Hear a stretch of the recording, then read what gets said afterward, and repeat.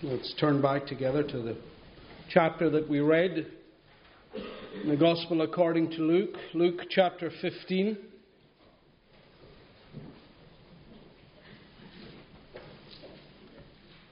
And let's look again at the section that begins at verse 11. Luke chapter 15 from verse 11. And Jesus said, there was a man who had 2 sons. And the younger of them said to his father, Father, give me the share of the property that is coming to me. And the father divided his property between them. And so on down.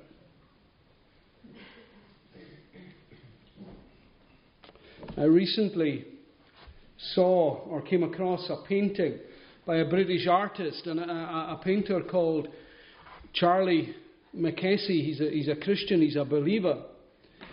And he has painted a beautiful painting called The Prodigal Son.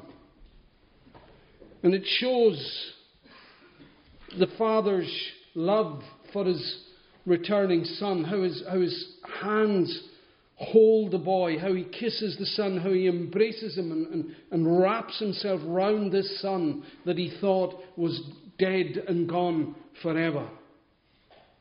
And when I saw that picture, it started me thinking. Because when we look at this story, this well-known story, you've all heard, I'm sure, sermon after sermon after sermon on this story. But when we look at it, we have a tendency to look at it from the son's point of view, from his perspective. And that's no bad thing. But if that's all that we do when we read this, then we're missing so much about what's going on here. Because we miss the beauty of the Father's love, of our Father's love, if all we concentrate on is the Son. Charlie Mackesy has captured that love with nothing but a few strokes of his paintbrush. It's a very, very simple picture if you ever see it, but it's beautiful. That love is what I want us to look at this morning for a few moments as the Lord allows. And this, of course, is known as the story of the prodigal son. And the prodigal son, he was a renegade. He came to his father and he asked his father for his share of the estate. Now, from the law, the Jewish law, this was a Jewish family. From the Jewish law, the younger son, where there was 2 sons, the younger son, he wasn't due half of it, he was due 1/3 of it. But what he was actually saying when he came to his father demanding his share of his inheritance, what he was actually saying to his father was, do you know what, Dad? I'm sick and tired of you. I want to be free from you. I want to be free from your control of my life. What he was actually saying to his father was, I wish you were dead. It's a horrible thing to say. It's an awful thing to say. No child should ever say that to their parents. And this boy's request was pure selfishness. Look at the words that he uses. It's give me. His focus, everything that he's zeroed in on is me, himself. He's all wrapped up in himself and his life and what he could do and how he could live and how far he could go if only he had what he was due. Doesn't care a bit about anybody else. Especially doesn't care about his father. Doesn't care about his father's feelings. But this father, he loves his son. He could have refused. He was perfectly within his rights to refuse. He could have kicked his backside, kicked the boy out of the family home, sent him packing. But he gave his son exactly what he asked for. The boy wanted what the father could give him, but he did not want the father. Do you know that we have exactly the same attitude? We live our lives with exactly that attitude. We constantly say, I wish you were dead to God. I wish you weren't there. I wish you weren't controlling my life, ruining everything I could do. We want God's air. We want His food. We want His water. We want what God can give us, what we think we're deserving of. But we don't want Him in our lives, interfering in our lives. Well, if you want to live like there is no God, if you want to live a life that ignores God and that leaves God, then that's fine. He'll let you do that. If you take everything that He gives to you in this life, every good and perfect gift, we're told, comes from God. And if you take all of that without so much as a backward glance or a thank you very much, then He'll let you do that too. But at the end of a life lived without Jesus Christ, there's an eternity that's experienced without Jesus Christ. And that's hell. So this son, he gets what he wants. And he takes it and he goes. And he wastes it. The phrase there, reckless living, covers so much sin. It tells us exactly how he lived. Basically, if it felt good, he did it. He did and experienced everything that he could. There was no moral restraint in his life from when he left home. Nothing held him back. And eventually, the money was gone. And because the money was gone, his friends were gone. And it was then that he started to find out about the downside, the true cost of sin. Because this boy, this well-brought-up Jewish boy, he ended up broke and alone. He ended up miles away from his father, his parent, who had done nothing except love the boy. That's true for every lost soul. That's a picture for everybody who is not saved. They're separated from God. God loves them. He looks for them. But between him and them, their sins stand in the way. And then the boy, he began to be in need. This young man, he couldn't even do the basics. He didn't even have the resources to provide for the basics. He couldn't feed himself, couldn't clothe himself. He couldn't put a roof over his head. Sin took absolutely everything that he had and left him hopeless and left him helpless. And that's what sin does. Rebellion, sin, call it what you will. It always promises the world. Satan, back in the Garden of Eden, promised to Eve that she would be like God, that she would know good and evil. Sin promises the world. But all that it brings is hopelessness. All that it brings is desolation. And all that it ultimately brings is death. It really does pay to live for sin. It pays dividends that you could never imagine. It pays with broken lives. It pays with ruined marriages. It pays with shattered dreams, broken families. These are all part of sin's pay packet. Here's a Jewish boy, a well-brought-up Jewish boy from a loving family, and he ends up feeding pigs. That was really rock bottom. This boy would have been ashamed. Jesus' audience, as he told them the story, as he relayed the events, how far the boy fell, Jesus' audience, they would have been shocked at what the boy came to. If we let sin rule in our lives, shame always comes sooner or later. The shame of a wasted youth. The shame of a wasted life. The shame of all the wasted opportunities when Jesus comes and he knocks at the door of our hearts and we turn him away. But worst of all, there's the shame of a wasted eternity. What a disgrace. Nobody cared for this boy. Nobody loved this boy. Everybody looked down on him. He's starving.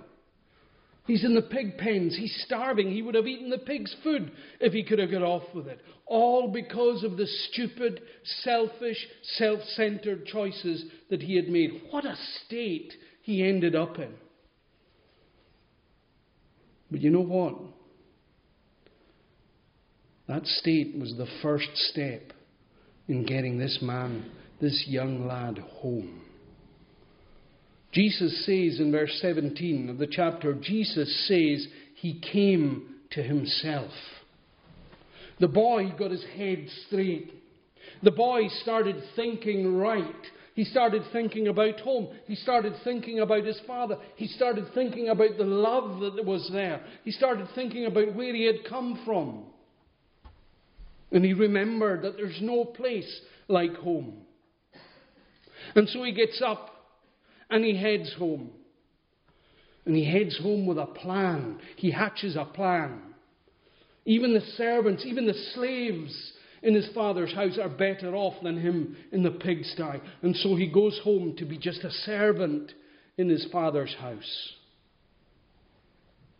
The son goes home and he's still wearing the rags. He's still wearing the clothes that is on his back. They're all he's got. They're all that he's got left of everything that he was due. He's filthy. He's stinking of the pigsty. And before he gets to the door, before he gets home, before he gets the chance to knock on the door or put his hand on the lever and open the door, his father sees him and he runs to him. And if that's not a picture of love, I don't know what is. The father sees him and he runs to him. This is where we met the renegade son. This is where we meet the running father. Father has spent his days scanning the horizon for just one glimpse of a familiar shape of his son, of his younger son, who he last saw with his back turned to him, resolutely heading for the far country. And every day, every morning, I can see him coming out of his house, and the first thing that he does in the morning as the sun rises is gaze down the road and see if his son is coming. Maybe today. Maybe he'll be home today. Maybe I'll see him today.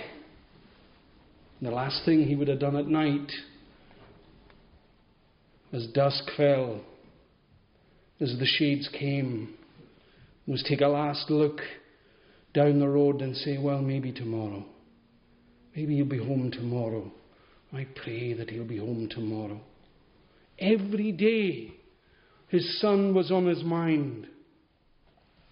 He knew where the boy had gone. He wasn't under any misapprehensions to the kind of life that this boy was living, this reckless life that the boy had dived head first into. But he still wanted him back. He still wanted him home. He still wanted to wrap his arms around him because he loved him. He still loved him, and he loved him deeply. And that's a picture of our Heavenly Father, because that's true about how God looks at us. He's looking out. He's searching. He's waiting. He's looking. He's longing for us to come home. But He's not blind to the way we're living our lives. He still sees us when we're far away.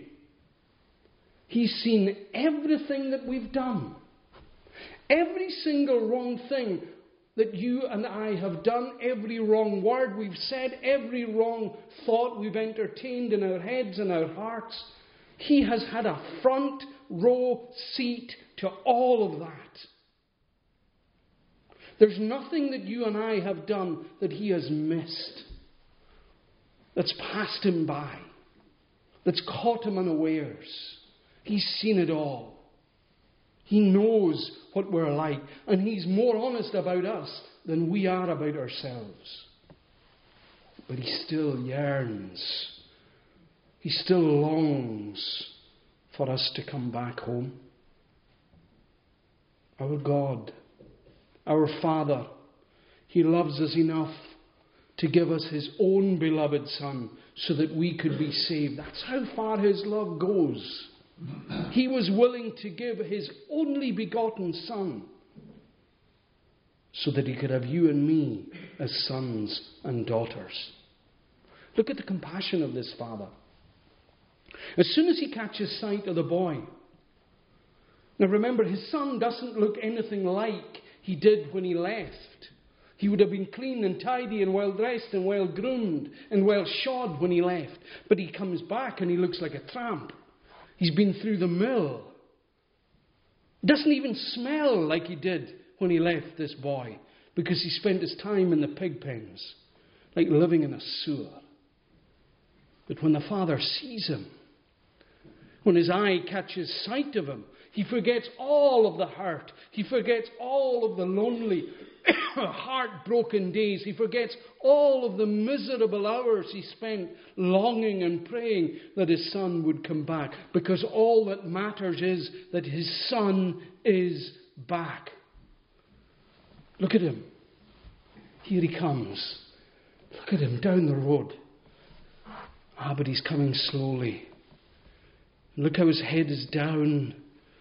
Look at how he's bowed. Look at what life has done to him. Look how broken he is. This story, this parable is called the prodigal son.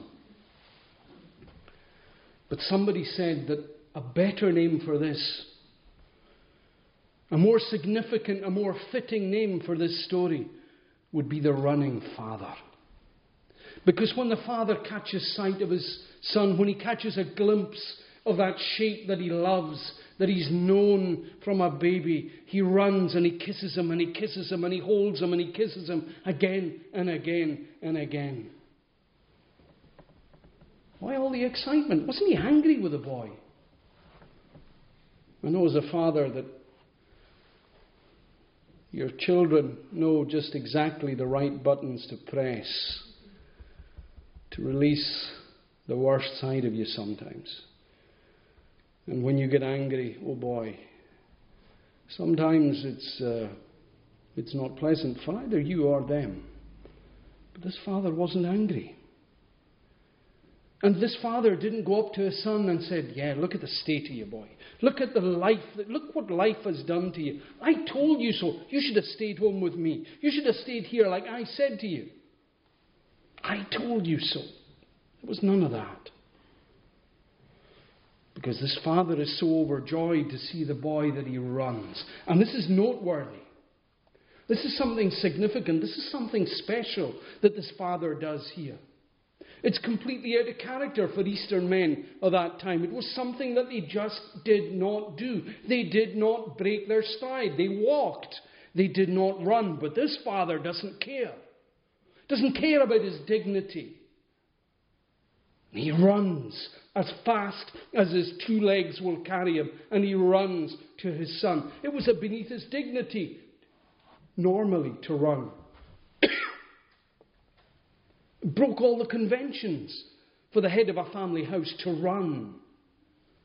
Especially to a child. But this father is bursting with joy. He's bursting with love. He's desperate to wrap himself round his son. He'll do anything to get to his boy. And so he runs. And when he gets to him, he wraps his arms around his son. He clings to him. And he embraces him. And he hugs him. And he takes hold of him. And it's like he's never going to let him go. Why did he cling to him? Many, many reasons why he clung to him. He loved the boy deeply. This was his youngest son. And he had a special place for his youngest son, rebel though he was. And his prayers had been answered. He'd been praying every day, every night, every morning. All of his waking hours he'd been praying that this boy would come home, and here he was.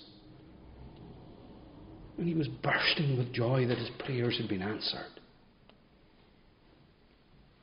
But maybe, because he was a Jewish man, the head of a family, because he had brought his children up right, because he knew God's word, Maybe he knew that the law, the Jewish law, demanded that sons who behaved as this boy had behaved, the law demanded that they be put to death, that they be killed. In Deuteronomy chapter 21 and verse 18, there's a law that says this. Let me read this to you. Deuteronomy 21 verse 18 says this: "If a man has a rebellious son who will not obey his parents, and, though they discipline him, will not listen to them, then his parents will bring him to the elders of the city and say, 'Our son is stubborn and rebellious. He will not obey our voice. He is a glutton and a drunkard.'" And do you know what the punishment to be meted out on sons, on children who behaved like that was? "Then the men of the city shall stone him to death." The father, the running father, loved his renegade son who wanted him dead. The son wanted him dead, but the father loved him. And he loved him so much that when he got to his son, he wrapped himself round him and he put his own body between him and the punishment that he deserved. Any stones that would have been thrown in the direction of the son would have hit the father first. What a picture of God's love that is. What a picture of what God did for you and me that is. God looks for, our Heavenly Father looks for, He longs for, and He loves all who come to Him. And when you take a step of faith towards God, He moves towards you. He runs to us. He embraces us. He clings to us. He puts Himself between us and His anger and His punishment against sin, because that's what Jesus did on the cross. All of God's anger, all of His hatred, all of His wrath, all of His punishment against our sin, yours and mine, was poured onto Jesus so that we could be saved from the punishment that we deserve. The punishment hit Jesus, not us. Somebody said that God took an eternity of what we deserve, that He bound it up into a moment, and that He unleashed it onto His Son at Calvary, so that He could give us an eternity that we don't deserve. God protects us. The Father protected the Son from the punishment He deserved. God protects us by Jesus Christ from the punishment for sin that we deserve. And that's love. And that's the Father's love. The boy had come home with a plan. He wanted to be a hired servant. Hired servants were lower than slaves. Slaves could become part of the family. They belonged to the family. Hired servants were just people who could be hired and fired at will. The boy didn't think that he deserved to be a son anymore. The boy was worried about being turned away because of what he'd said, because of how he lived, because of what he'd done with his inheritance. But that's not what happened. My friend, you don't need to worry about God turning you away when you come to Him, because He loves you. Because His Word, His living Word, is full of His love for you. From the first page to the last page, it's all about His love for you. And if you come to Him, you will find welcome. You will find love. You will find that He holds Himself to you. You won't find rebuke. Jesus Himself said it in John chapter 6. All that the Father gives me will come to me. And whoever comes to me, and that's an important word there, whoever. Because that's open to everybody. Whoever comes to me, I will never cast out. You will find welcome like you've never known welcome before. But the son, he comes home, he plans to be a hired servant. And he's got this speech. He's probably been working it out in his head, just exactly what he's going to say, how he's going to say it. And he starts this speech. The father interrupts, cuts straight across him. Yes, that's all very fine and well. Father doesn't want another hired servant. Father doesn't even want a slave. The father wants a son. Boy stands there before him, in front of him. He stands in rags. He stands there stinking. He stands there wearing the legacy of his ruined life. He looks like a tramp. Doesn't look like a son.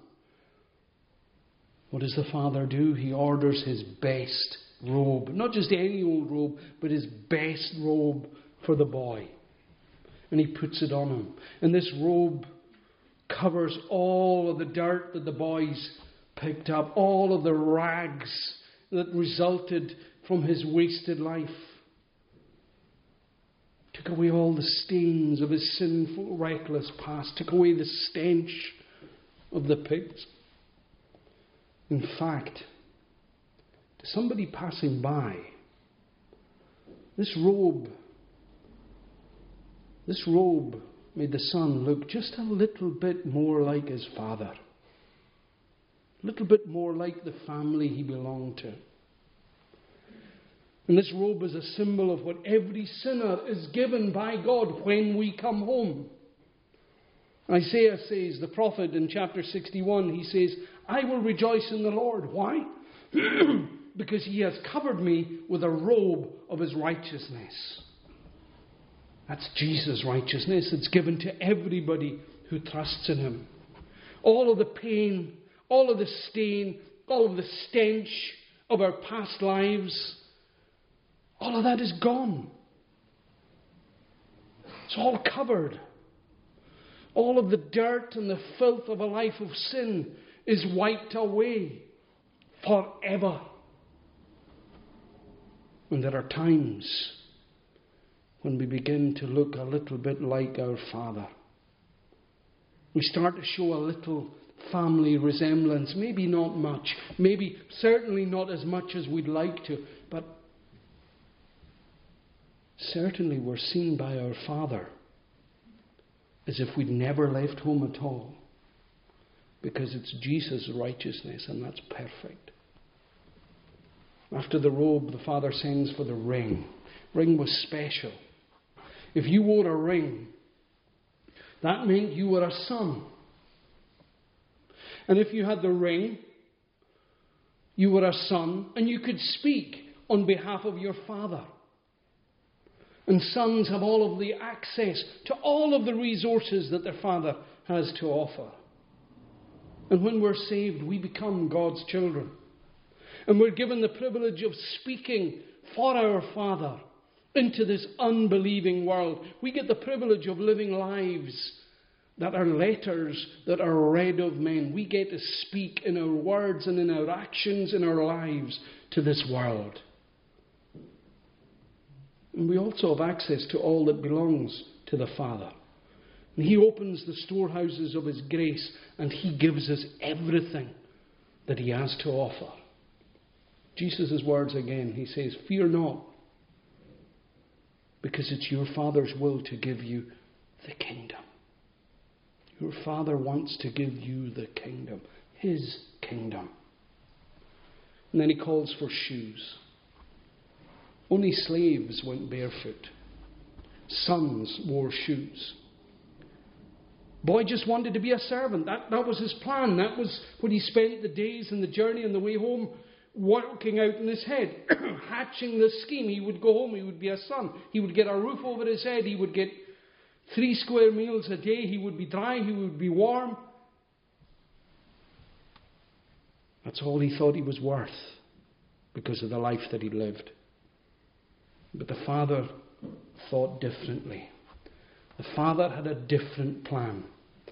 The Father was determined to make this boy a son. This is my son, he says. Do you notice that? This is my son. If you've been saved, if you know Jesus as your Saviour, then you are not a nobody. You are a child of God. He doesn't see you as a slave. He doesn't see you as a minion, just to mindlessly do his bidding. He sees you as his darling child.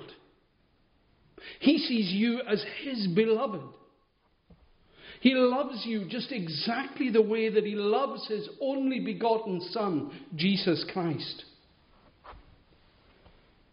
There may be times that come where you don't feel particularly loved or particularly close.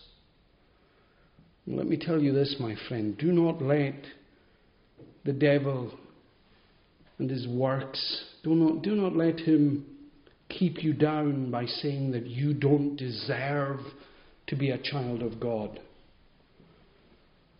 Don't let him kid you into thinking that you're not worth saving.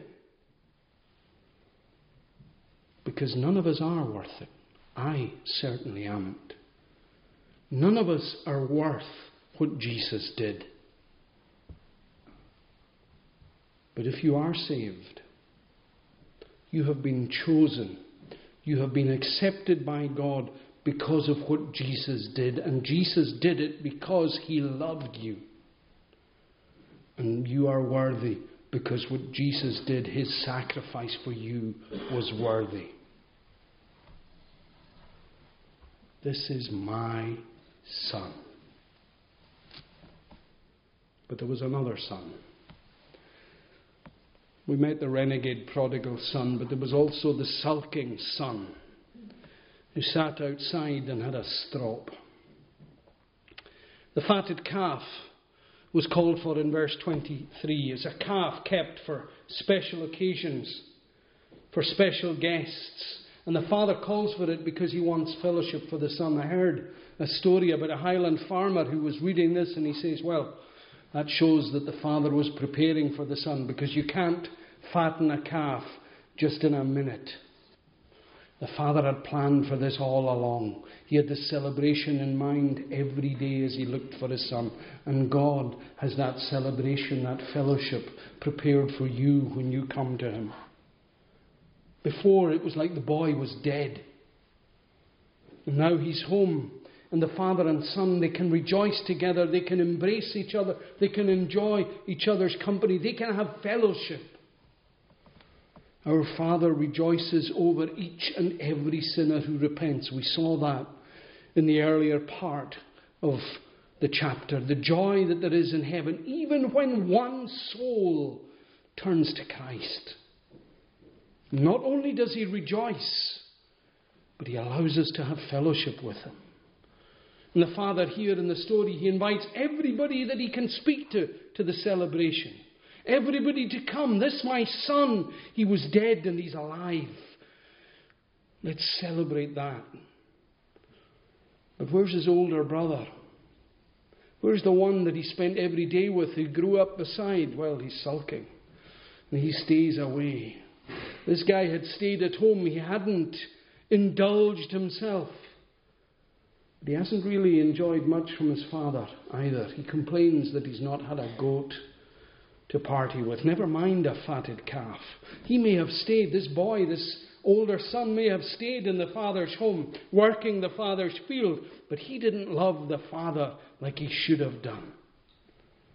He may have been at home, but his cold, hard heart was just as far away in the far country as the prodigal's was. Jesus was singling out the Pharisees here.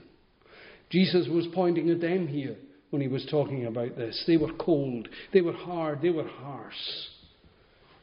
But unfortunately for us, this too is a picture of some people who are maybe around the family of God, who attend church regularly and take pride in that their place is never empty. But they don't enjoy the fellowship that there is in Jesus Christ. They don't enjoy the fellowship that there is with the Father through Jesus Christ. They don't rejoice when they see or hear that somebody's saved. In fact, maybe there's a touch of jealousy there. They don't think that that person deserved it. Fact is, Not all prodigals leave home. Some stay at home and sulk. What a blessing for this family if this older brother had got up, had got over himself, and had run with his father to greet the boy.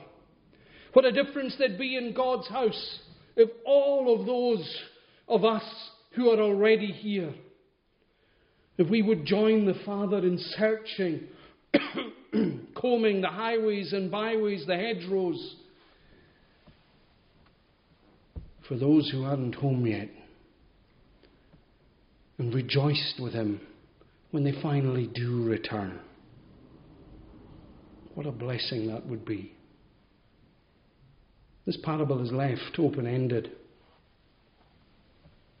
We never really do find out if the brother eventually went into the feast, whether he reconciled with the younger brother.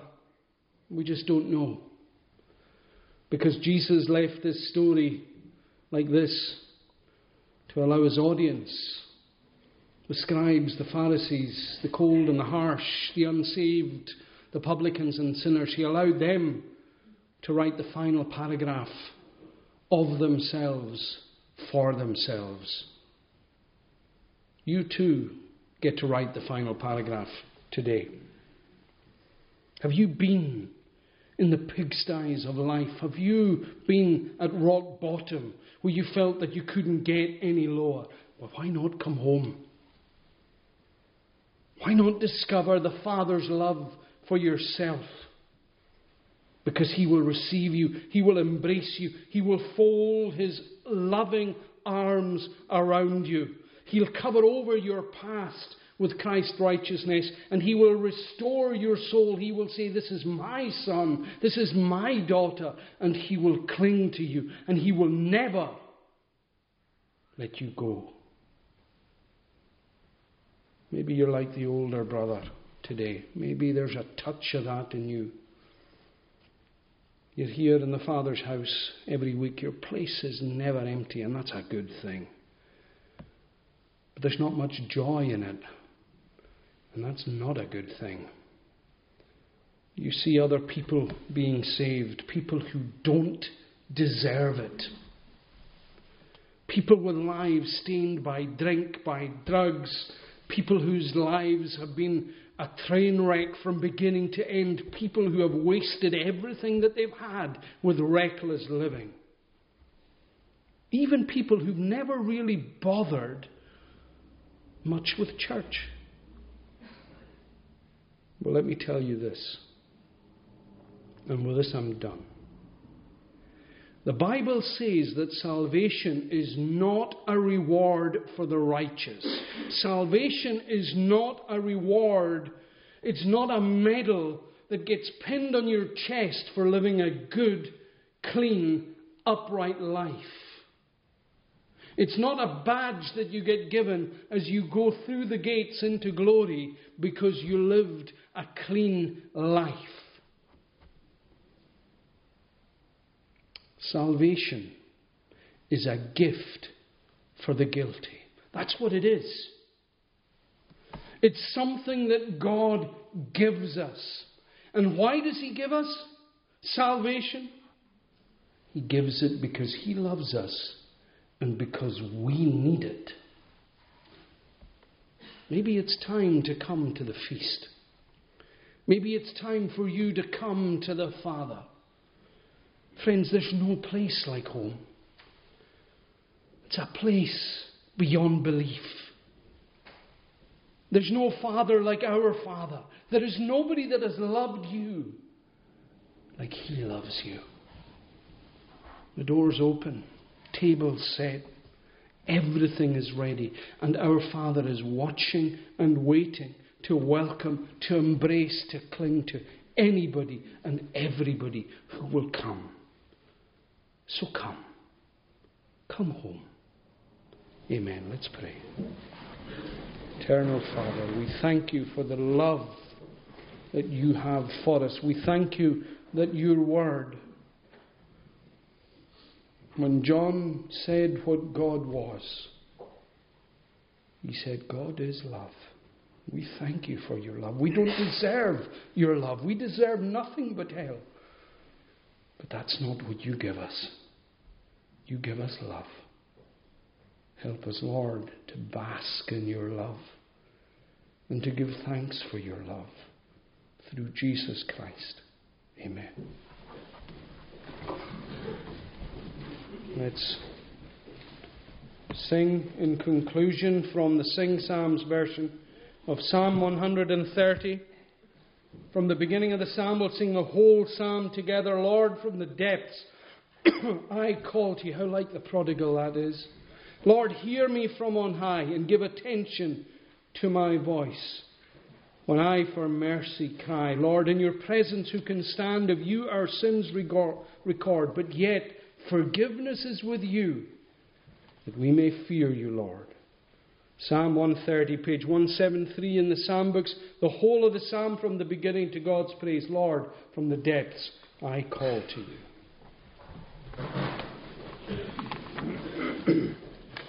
Lord, from the depths I call to you. Lord, hear me from on high, and give attention to my voice when I for mercy cry. Lord, in your presence who can stand? If you our sins record, but yet forgiveness is with you, that we may fear you, Lord. I wait, my soul waits for the Lord. My hope is in his word. More than a watchman waits for dawn, my soul waits for the Lord. Oh, Israel, put your hope in God, for mercy is with him, and good redemption from their sins. His people he'll redeem. And may the grace of the Lord Jesus Christ, the love of God the Father, and the fellowship of the Holy Spirit abide with us all now and forevermore. Amen.